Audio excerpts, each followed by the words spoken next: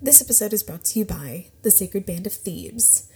According to historical accounts, the Sacred Band was formed by a Theban general named Gorgidas, which sounds like a great item at Taco Bell. It was actually a pretty imposing general for the city of Thebes, and the band served with regular infantry in battle. They were made up of 150 gay couples, usually older men, with their younger lovers, and their main function was to cripple the enemy by engaging and killing the best men and usually the leaders in battle. So, because of their skill at this, they were considered a tactical unit for Thebes against armies like the Spartans. And not only were they an extremely powerful unit in the army, but they went pretty much undefeated during their time of existence. So I guess that just proves the old adage. If you want something done right, you gotta get a bear to do it. Welcome to Out of History.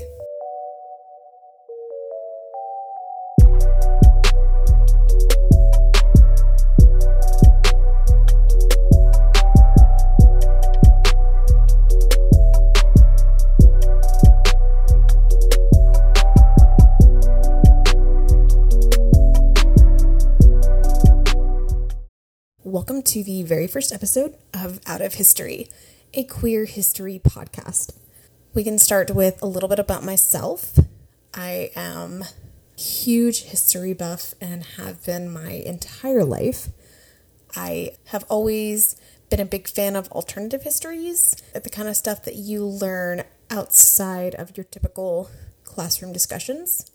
In particular, gay and queer history has always been of interest to me because it's not really spoken about a lot, and you really only find out about it when you go searching for it yourself, and it might even have been how you ended up here.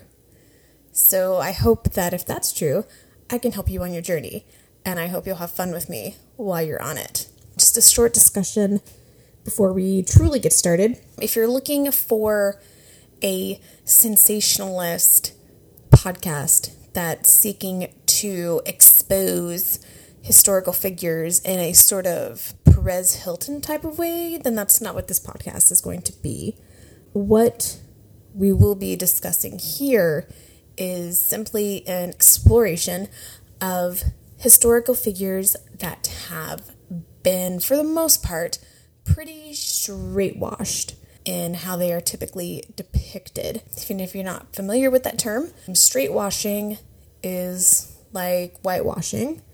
Another, I guess, politically correct term. I don't know.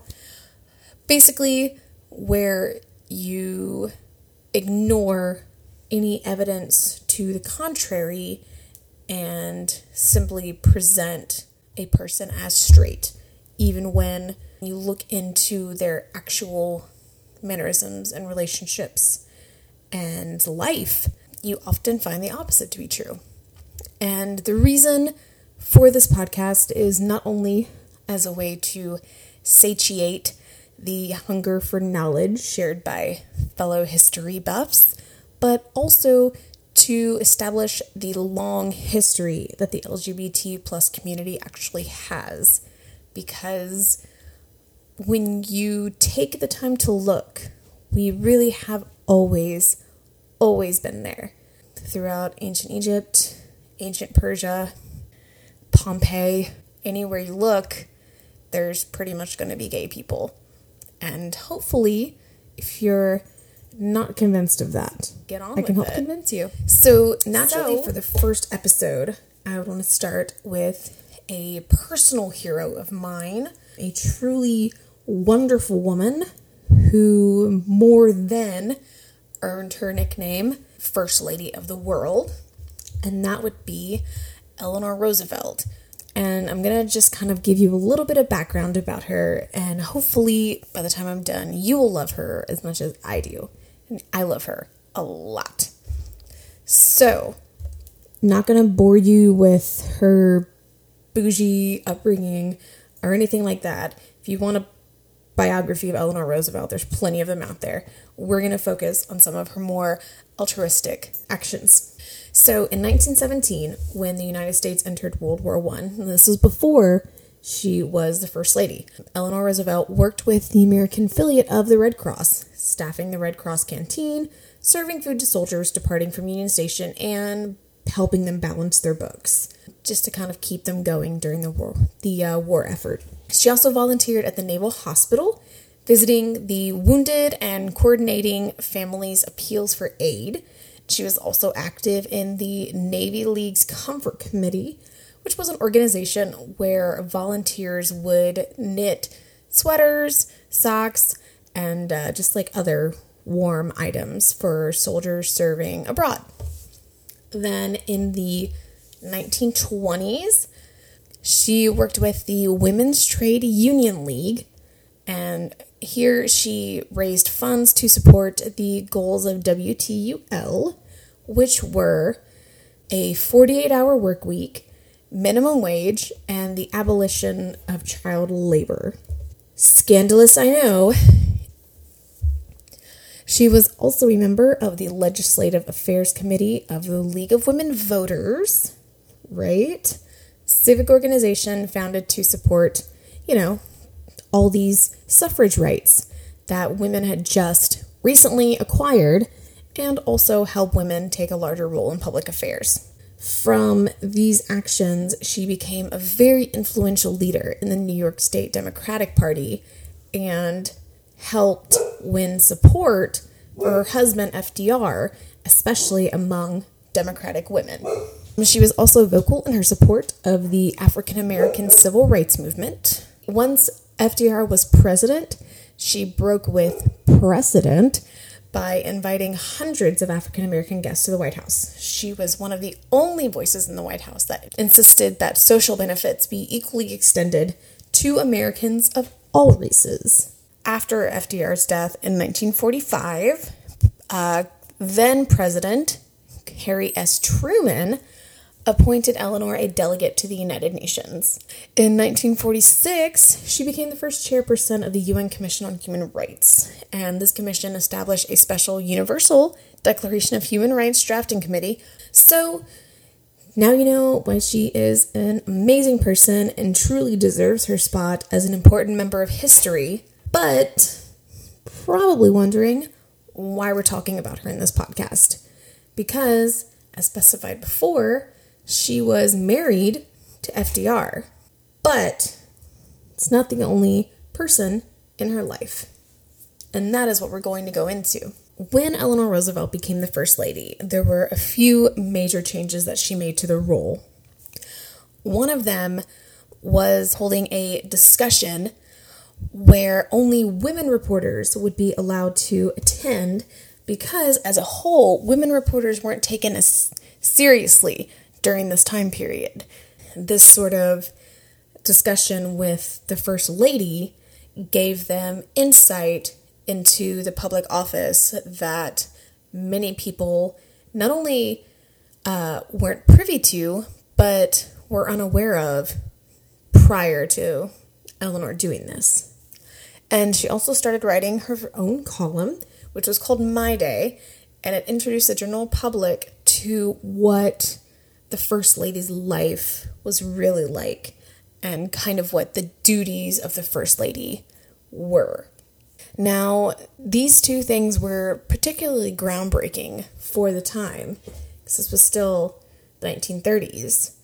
She was encouraged to do these things by her closest friend at the time, friend, perhaps in quotation marks.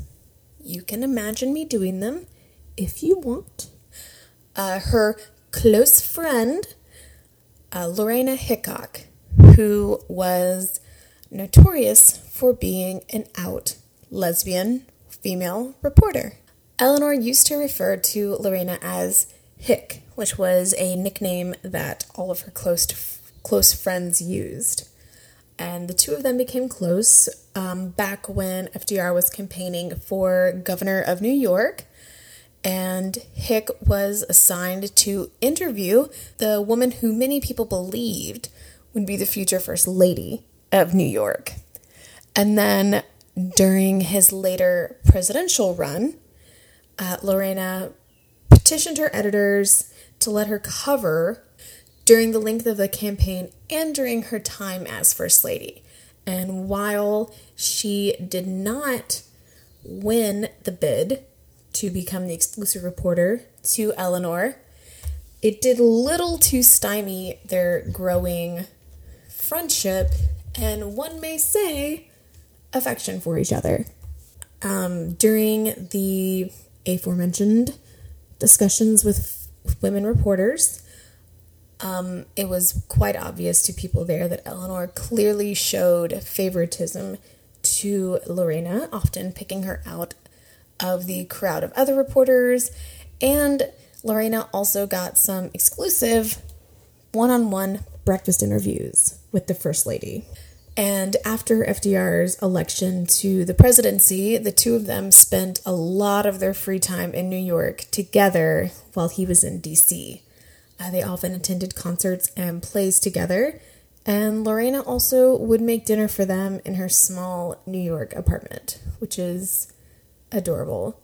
And I know small in New York terms is like really fucking small. So, and during FDR's first presidential term, Hick resigned from the Associated Press and pretty much moved into the White House. Formally, she worked for a man named Harry Hopkins, who was the head of the New Deal relief programs. And you might be familiar with the New Deal, as it was kind of a big deal. This was a job that Eleanor personally arranged for her to have. I mean, obviously she knew that she would be amazing at it, but it was also an excuse to have her friend Hick right there with her. And while working for the relief program, Lorena reported, some would say brilliantly, from the field about the lives of those affected by the ravages of the Great Depression. So, obviously, these two women were friends. Close friends. They were close friends. That part cannot be disputed. However, we also have thousands of letters that the two of them wrote to each other over the span of about 30 years. Now, the real count of these letters is over 4,000. But Lorena burned a majority of the letters towards the end of her life because she, according to her daughter, felt they were too scandalous for just anyone to read. Most of these letters were 10 to 15 pages long. These were correspondences that were written almost every day. And during the early period of their relationship, Eleanor wrote every single day, including the day of FDR's inauguration. If we're to believe Lorena's daughter, then we've lost some of the more salacious ones, but we do still have a majority of them. And in my mind, they paint an interesting picture of their relationship. What better way for you to understand what I'm talking about than for me to just read them? And you'll have to excuse me because I don't do voices well, so I'll probably just read these in my regular voice. Also, it's weird to read other people's love letters, especially out loud. But I'm gonna do it because I want you to believe me.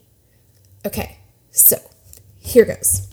The first letter I'm going to read is one that Eleanor wrote to Lorena in 1933, which was still fairly early on in their relationship. Hick, darling, oh, how good it was to hear your voice. It was so inadequate to try and tell you what it meant. Jimmy was near, and I couldn't say je t'aime et je t'adore, as I longed to do. But always remember I am saying it, and that I go to sleep thinking of you and repeating our little saying. Now, my French is terrible. I took 6 years of Spanish, and I think I've taken like 3 of those little Duolingo French classes. So my pronunciation is definitely not good, but I feel like you got the impression anyway, so I'm going to stop apologizing for it. I'm going to go on to the next one. This next one is another one that Eleanor wrote to Lorena, and this one was on March 7th, 1933. Hick, darling, all day I've thought of you, and another birthday when I will be with you, and yet tonight you sounded so far away and formal. Oh, I want to put my arms around you. I ache to hold you close. Your ring is a great comfort. I look at it and think she does love me, or I wouldn't be wearing it. And this letter was written to Hick on her 40th birthday, where I believe Lorena was stuck in New York on her birthday, and Eleanor couldn't be there because she had to be in D.C. Sad stuff. So this is another one. I'm just going to keep on the Eleanor train. This is Eleanor writing to Lorena, and this one was 2 days later, on March 9th. So 2 days after the birthday letter. My pictures are nearly all up, and I have you in my sitting room where I can look at you most of my waking hours. I can't kiss you, so I kiss your picture good night and good morning, which is very heterosexual. Straight women do that all the time, especially to their lesbian best friends. So now we'll read a letter from Lorena to Eleanor. This one is in the same year, 1933, and this is on December 5th. So, only 8 more days. 24 hours from now, it will be only 7 more, just a week.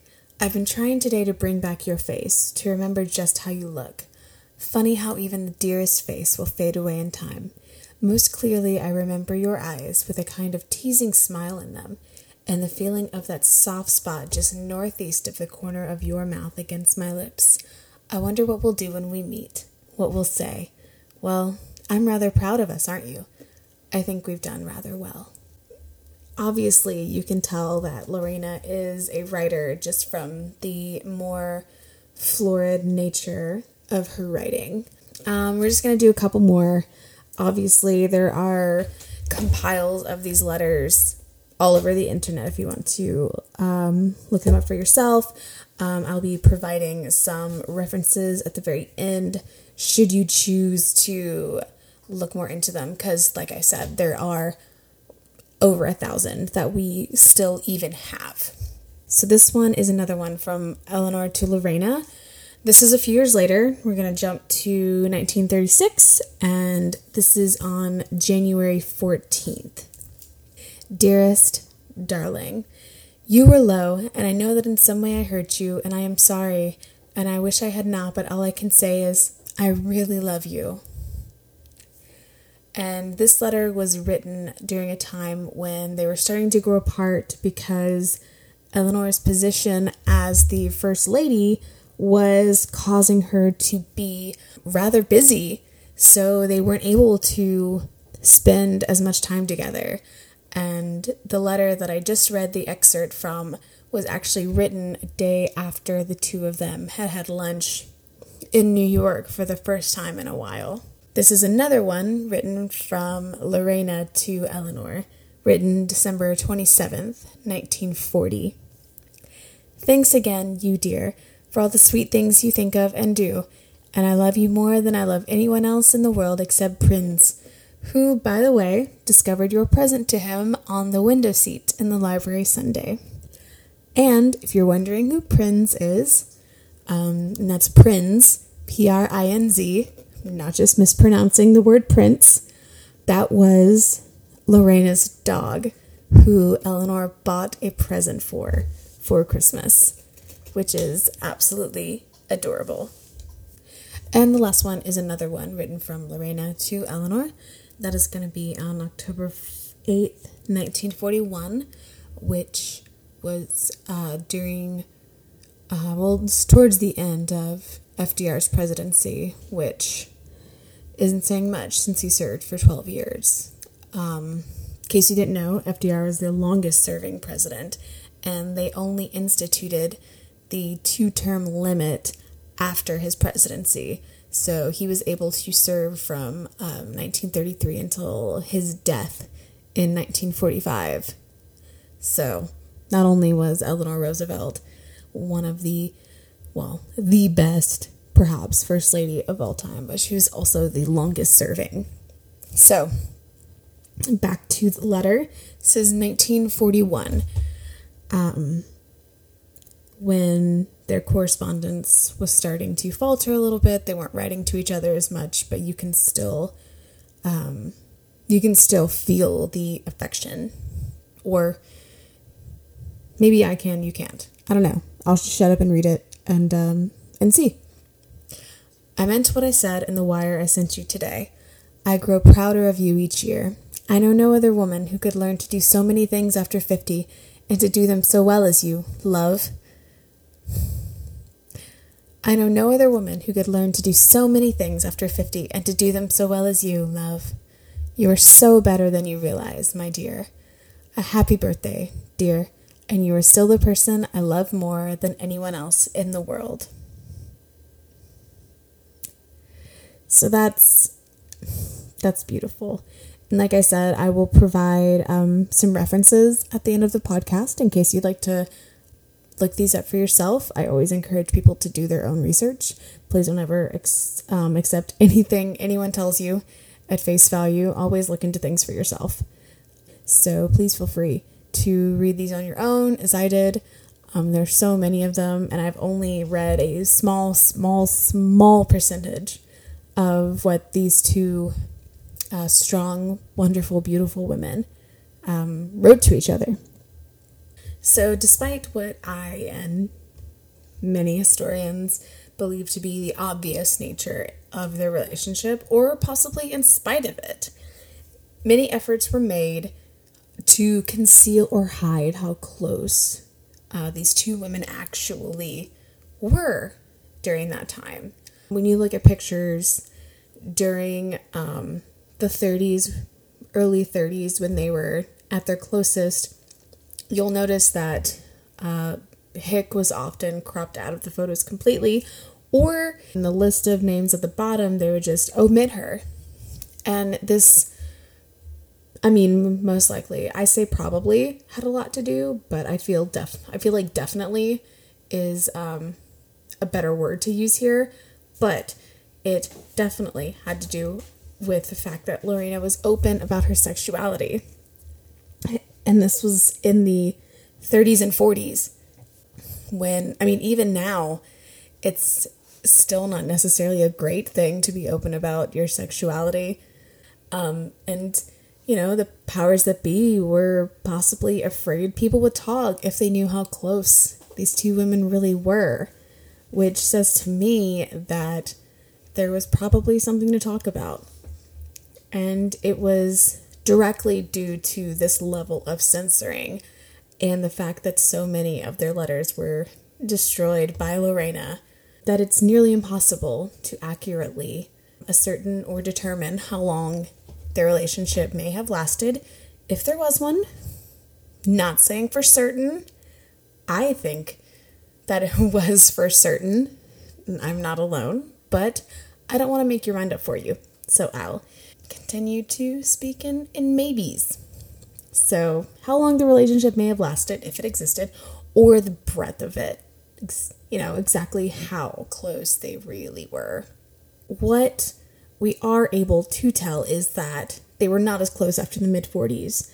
That was right around the time where Eleanor's busy schedule got even busier, just because of her working with the United Nations, as previously stated. But they still remained in correspondence until Eleanor's death in 1962. So there was really not a time from the moment they met until Eleanor's death that they weren't in contact with each other, which I think is beautiful. And of course, when it comes to anything, especially things relating to gay issues, there is a great deal of controversy over whether or not they did have an actual relationship. And really, since the two of them passed away, and there was never a clear revelation from Eleanor herself, we can only make educated speculations based on the information we still have. And there are plenty of people who look at the evidence, even the letters that I read to you, and don't believe that there is anything there besides a close friendship. And then there are people like myself who definitely see something more. And I believe it's all open to interpretation, and it's all open to your own experience. However, while Eleanor and Hick's relationship is possibly the best evidence that we have that Eleanor Roosevelt was not 100% straight, not a 1 on the Kinsey scale, not only in it for the dudes, there are a few other bits in the evidence bin, if you will. For one, Hick wasn't the only open-out lesbian that Eleanor was close to at the time. Before her marriage, she lived for years with 2 out lesbians named Marian Dickerman and Nancy Cook at a cottage they shared in upstate New York, where the sheets and towels were monogrammed with the 3 women's initials, E-M-N. Just adorable. My wife and I just actually finally got monogram towels, and it's only because my mother-in-law purchased them. And I think monogram towels are wonderful. And not something I would have gotten with any of my roommates that I had before I started dating my wife. Anyways, later in Greenwich Village, 2 of her closest friends were another lesbian couple. Their names were Esther Lape and Elizabeth Reed.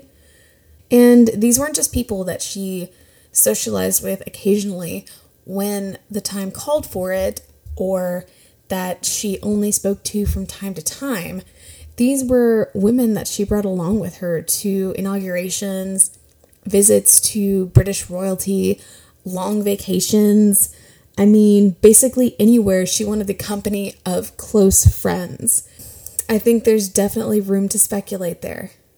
So whether or not you believe that she was a little bit more curious than most, I will say the thing you can take away is Eleanor Roosevelt was a woman far ahead of her time period and a believer in social and economic justice when beliefs like that weren't widespread, especially by those in the upper class, of which she was like the upper class. I mean, the Roosevelt name still means something now, but it especially meant something back then.